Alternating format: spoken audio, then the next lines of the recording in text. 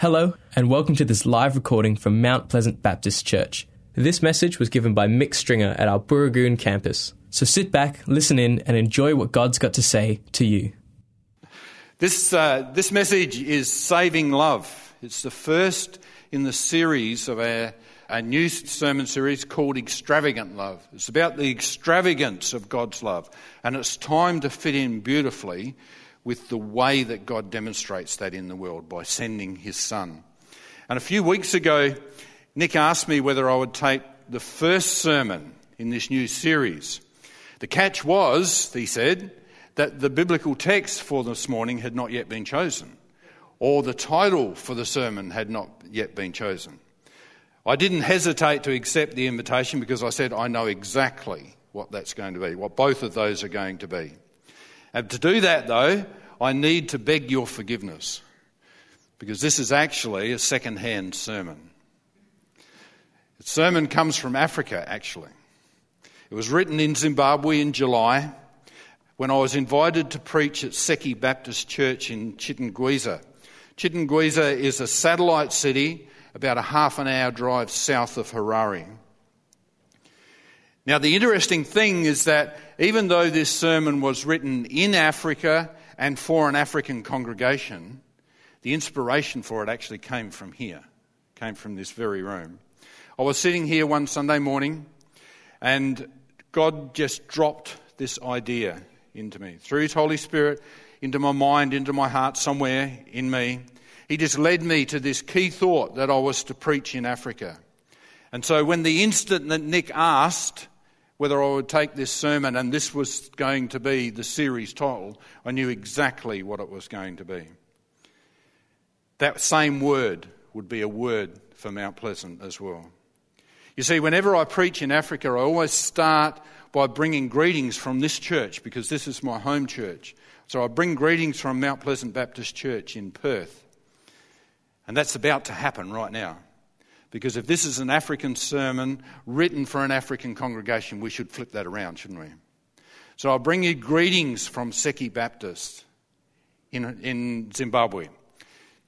It would be good for us to pray when we start this message, wouldn't it? And we would pray like I do when I start in Africa, because usually what happens is that the services there line up beautifully with our PM service here. So I finish up praying for the pastor who's leading the service on this particular Sunday here at Mount Pleasant. The pastor in Seki Baptist is Cosmos Rusungundi. So let's pray for Pastor Rusungundi and his congregation this morning as we pray for ourselves. Our Father in heaven, please help us to hear what your Spirit is saying to us today, whether we are here in Perth or whether we are there in Chitungwiza. Speak clearly, Lord, for your people are listening. We long to hear from you. Help us, Lord, to respond to you in faithfulness and obedience. Amen. I'm old enough to have seen a few things in my life. I've seen a lot of changes. And in fact, it has been said that the only constant in life is that things will change. And something else that I've noticed is that there's something wrong in our world. Doesn't matter where you look, whether you look here in Australia or whether you look in Zimbabwe, things are not good. We all know that things are not what they should be. You see, our lives are filled with hard work. It's a struggle just to survive. And it's a battle to make ends meet. Can you hear the African situation in that? It's a battle to make ends meet. At this time of year, there are plenty of well-meaning folk who, for the very best of reasons, insist upon filling up all the empty spaces in our calendars. Hands up those who are suffering from calendar overload at the moment. And while we all recognise that, life is busy and life is hard for our friends as well. People get sick. Sometimes good friends die. We all know, deep down inside us, we know that things should be better. Yes? We all know that. See, during that trip in July, I was talking with a man in Harare about life in Zimbabwe. I was walking in the city one day and I happened to meet him by chance. We struck up a conversation and it was a great conversation. One of the things he said to me was that there are many things in Zimbabwe that do not work properly. He told me that his life is hard. And we all heard Keith say the same thing last week. When Keith said in the Missions Link Spot report last week that life in Zim at the moment is pretty tough. We need to be praying for that nation. But do not be fooled. Just because you and I live in another place, even a first world place like Australia, doesn't mean that our lives are going to be easy. You see, a number of years ago, a very good friend of mine from Esperance, his name was Wally, he was diagnosed with cancer in February, and I conducted his funeral in May of that year. You see, it was just a bare 10 weeks from the point of diagnosis to the funeral. None of us had any idea just how short his time was left. Now, life is tough for my best friend Betty because she's doing life now without a husband. And Pam and I counted it a privilege to walk that pathway of life with her because we love her. Things are not easy, are they? It's not right. It's sad, but it's a reality. You see, this is the world into which God sent his Son. The point is not that things are bad. The point is that God knows that things are bad. I had 2 conversations between the services, both of which have impacted what I'm going to say in this particular message. One of them was a very dear friend of mine who said that when things get bad, we need to be reminded that God is the one in charge. And the other one reminded me of an African proverb which says that when we pray, we should not pray, God, I have a big problem. We should be praying, problem, I have a big God. Yeah. Problem, I have a big God. Lisa is going to bring us our Bible reading this morning. Just before she does that, some background to this text. It's in John chapter 3, if you want to open up your Bibles. Jesus is speaking to a man called Nicodemus. Nicodemus is one of the Pharisees. And Nicodemus had heard Jesus speak, and he's got a whole series of questions that he wants to ask of Jesus. And so in chapter 3, they get into a long conversation about the need to be born again. This particular passage, verses 9 through to 18, comes from the middle of that conversation. Thank you, Lisa. John 3, 9 to 18. How can this be? Nicodemus asked. You are Israel's teacher, said Jesus, and do you not understand these things? Very truly, I tell you, we speak of what we know, and we testify to what we have seen. But still, you people do not accept our testimony. I have spoken to you of earthly things, and you do not believe. How then will you believe if I speak of heavenly things? No one has ever gone into heaven except the one who came from heaven, the Son of Man.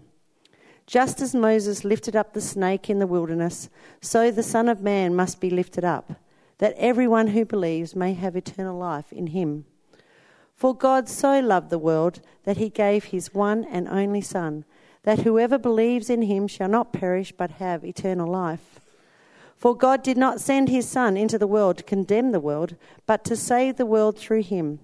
Whoever believes in him is not condemned, but whoever does not believe stands condemned already, because they have not believed in the name of God's one and only Son. Thank you.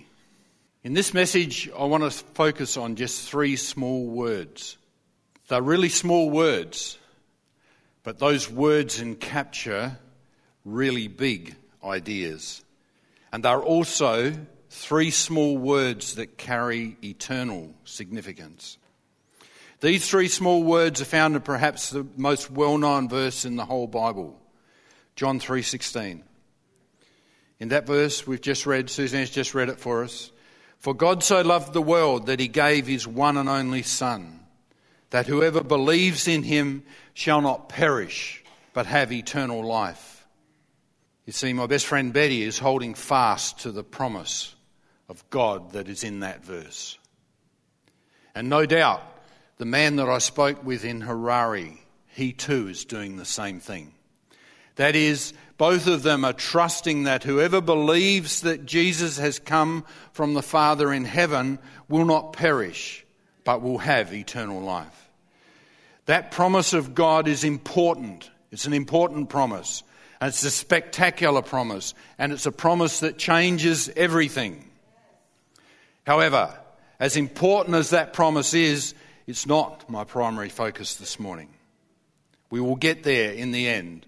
My primary focus, rather, is to draw your attention to 3 small words in the first line of that verse. Those words are, "For God so loved the world."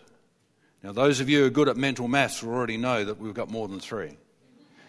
But the 3 you need are God loved the world.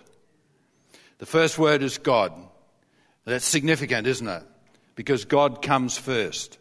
Yes? Yes, God comes first. If you're not sure about that, consider this. The very first line in our Bibles, Genesis 1:1 says, "In the beginning, God." In the beginning, God. There was none before God. He is the beginning. Actually, he is there before the beginning. But that's another topic altogether, and we'll have to do that another time. God is there in the beginning, but importantly, God is also at the end. When we get up to the end of the Scriptures, Revelation 21:20, Jesus says, "Yes, I am coming soon." So the Bible begins with direct reference to God, and the Bible ends with the testimony of Jesus that he will return soon. But that's not all. If God is present at the creation of all things in the beginning, and if he is soon to return for the consummation of all things at the end, then we shouldn't be hardly surprised to find that God is smack in the middle as well. He is there for the redemption of all things, and that's where our focus is this morning. That's exactly what we find at the start of John's Gospel. In the beginning was the Word, and the Word was with God, and the Word was God. You see, John is speaking about none other than the one who he says is the Word became flesh. So let's be clear about this. God is the start point, God is the end point, and God is the middle point. In fact, we could say God is the whole point. That's true because the Bible is about what God has done. It's not going to be confused about that. The Bible's not about what the enemy has done. You see, the evil one only has a very minor part to play in the whole of the Scriptures when they're taken as the whole. In the same way, we could say that the primary focus of the Bible is not about what human beings have done. It's not about what humans have done because some human beings have done wrong things. Some human beings have done right things. You see, the Bible's not about what the enemy has done. The Bible is not about what human beings have done. The Bible is about what God has done. And it's about what God is doing right now. And the Bible is about what God will do. Now, if what I've said is an accurate summary of the acts of God in both the Old Testament and the New Testament, it should be clear that the Scriptures are about God. And that's precisely what we find in this verse that we're considering this morning. You know, it's been said that John 3:16 is the clearest and the simplest summary of the gospel. But we could also read John 3:16 as the most beautifully succinct statement about what God is doing in the world. And you see, those two things are the same thing. But if that is the case, then we must go on to ask, what is it that God is doing in the world? Our answer could be that God is redeeming those who are his own. Those who have read our Scriptures know that God is redeeming those of us who are his own. But our answer will only make sense if we recognise that there's actually a question sitting behind that question. And that question's got to be, why is God doing what God is doing? That leads us into our second question. Why is God doing what is God doing? When we answer this, we've identified the second of those three small words of eternal significance. The first is God, the second is loved. You see, the verse that we're looking at closely this morning tells us that God acts in the world by loving the world. God's mission, therefore, is to love. We know that's true, not only because John has told us in verse 16 that God so loved the world, but elsewhere this same apostle wrote quite emphatically that God is love. The implications of these two things are both true, and they're both true simultaneously. The first thing, God is love. That is why God acts. And the second thing is that God acts in the world by loving the world. Right? Because God is love, he acts in our world. And he acts in our world by loving the world. That means that love is both the reason for why God acts in the world, and it is a description of what God is doing in the world. He loved and he loves. In other words, love is both the why and the what of God's work in our world. Put simply, this is what's happening. God is redeeming those who are his. He's saving them by love, through love, and for love. So let me say that again.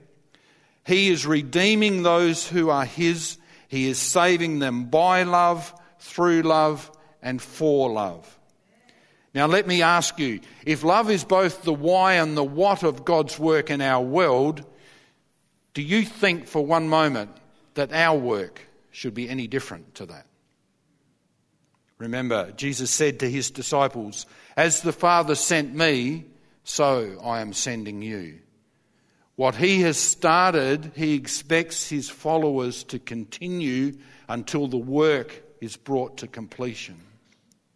Surely we are called to love one another because we were first loved by the Lord.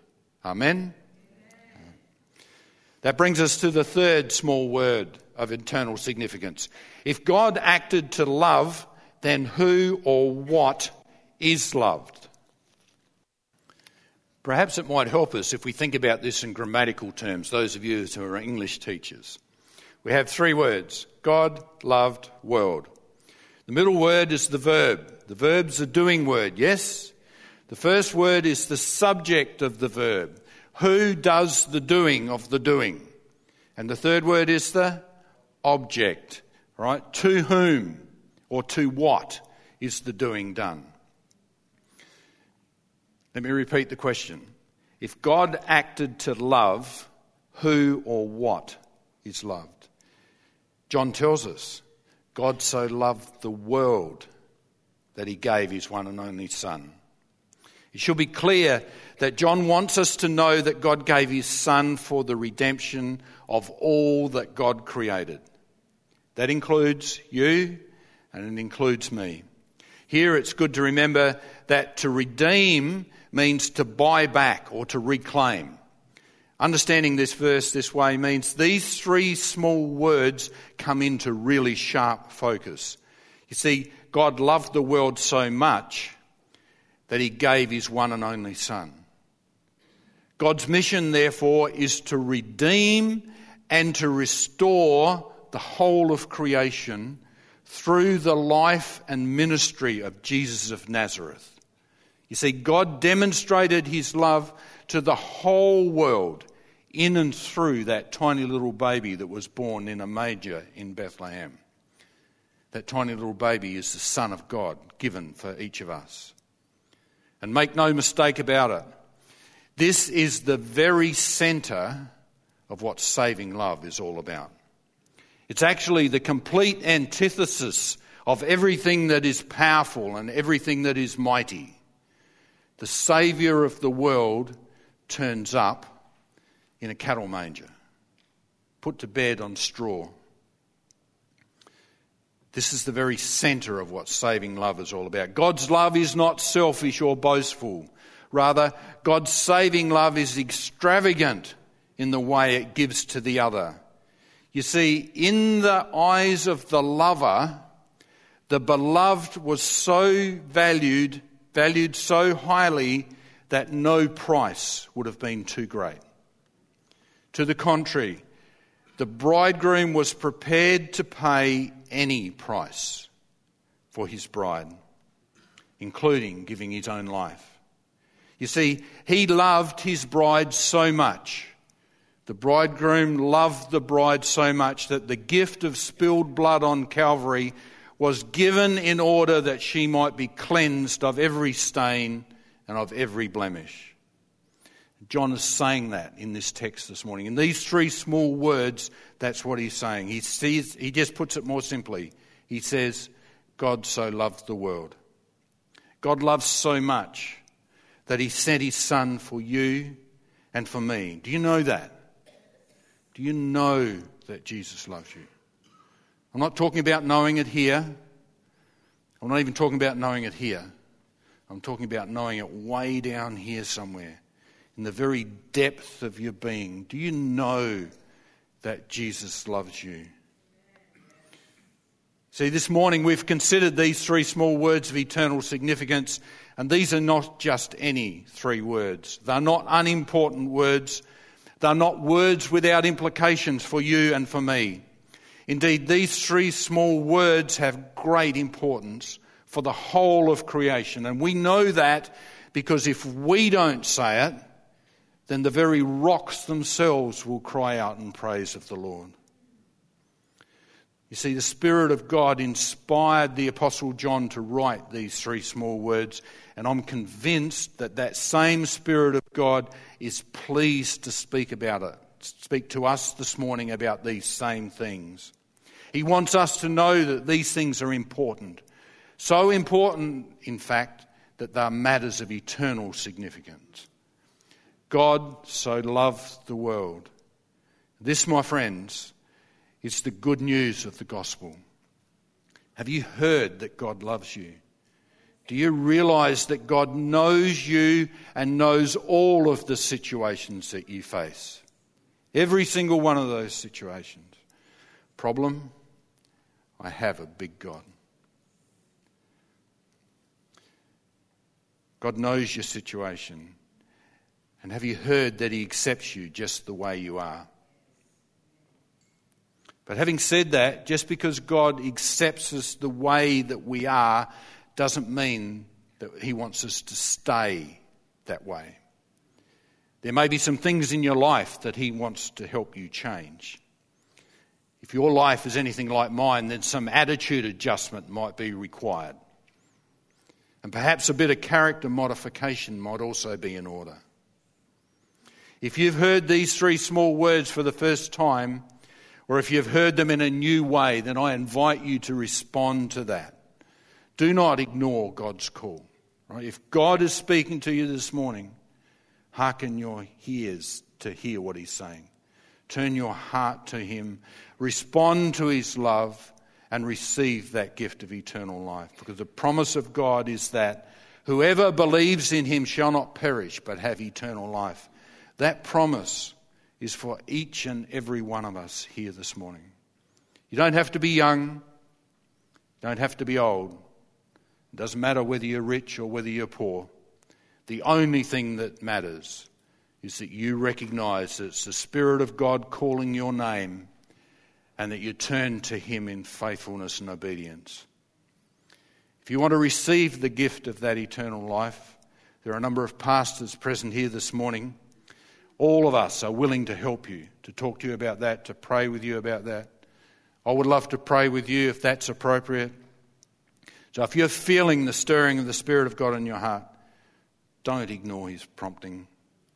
Come, you're welcome. You're more than welcome. Come during the playing of this final song if you want.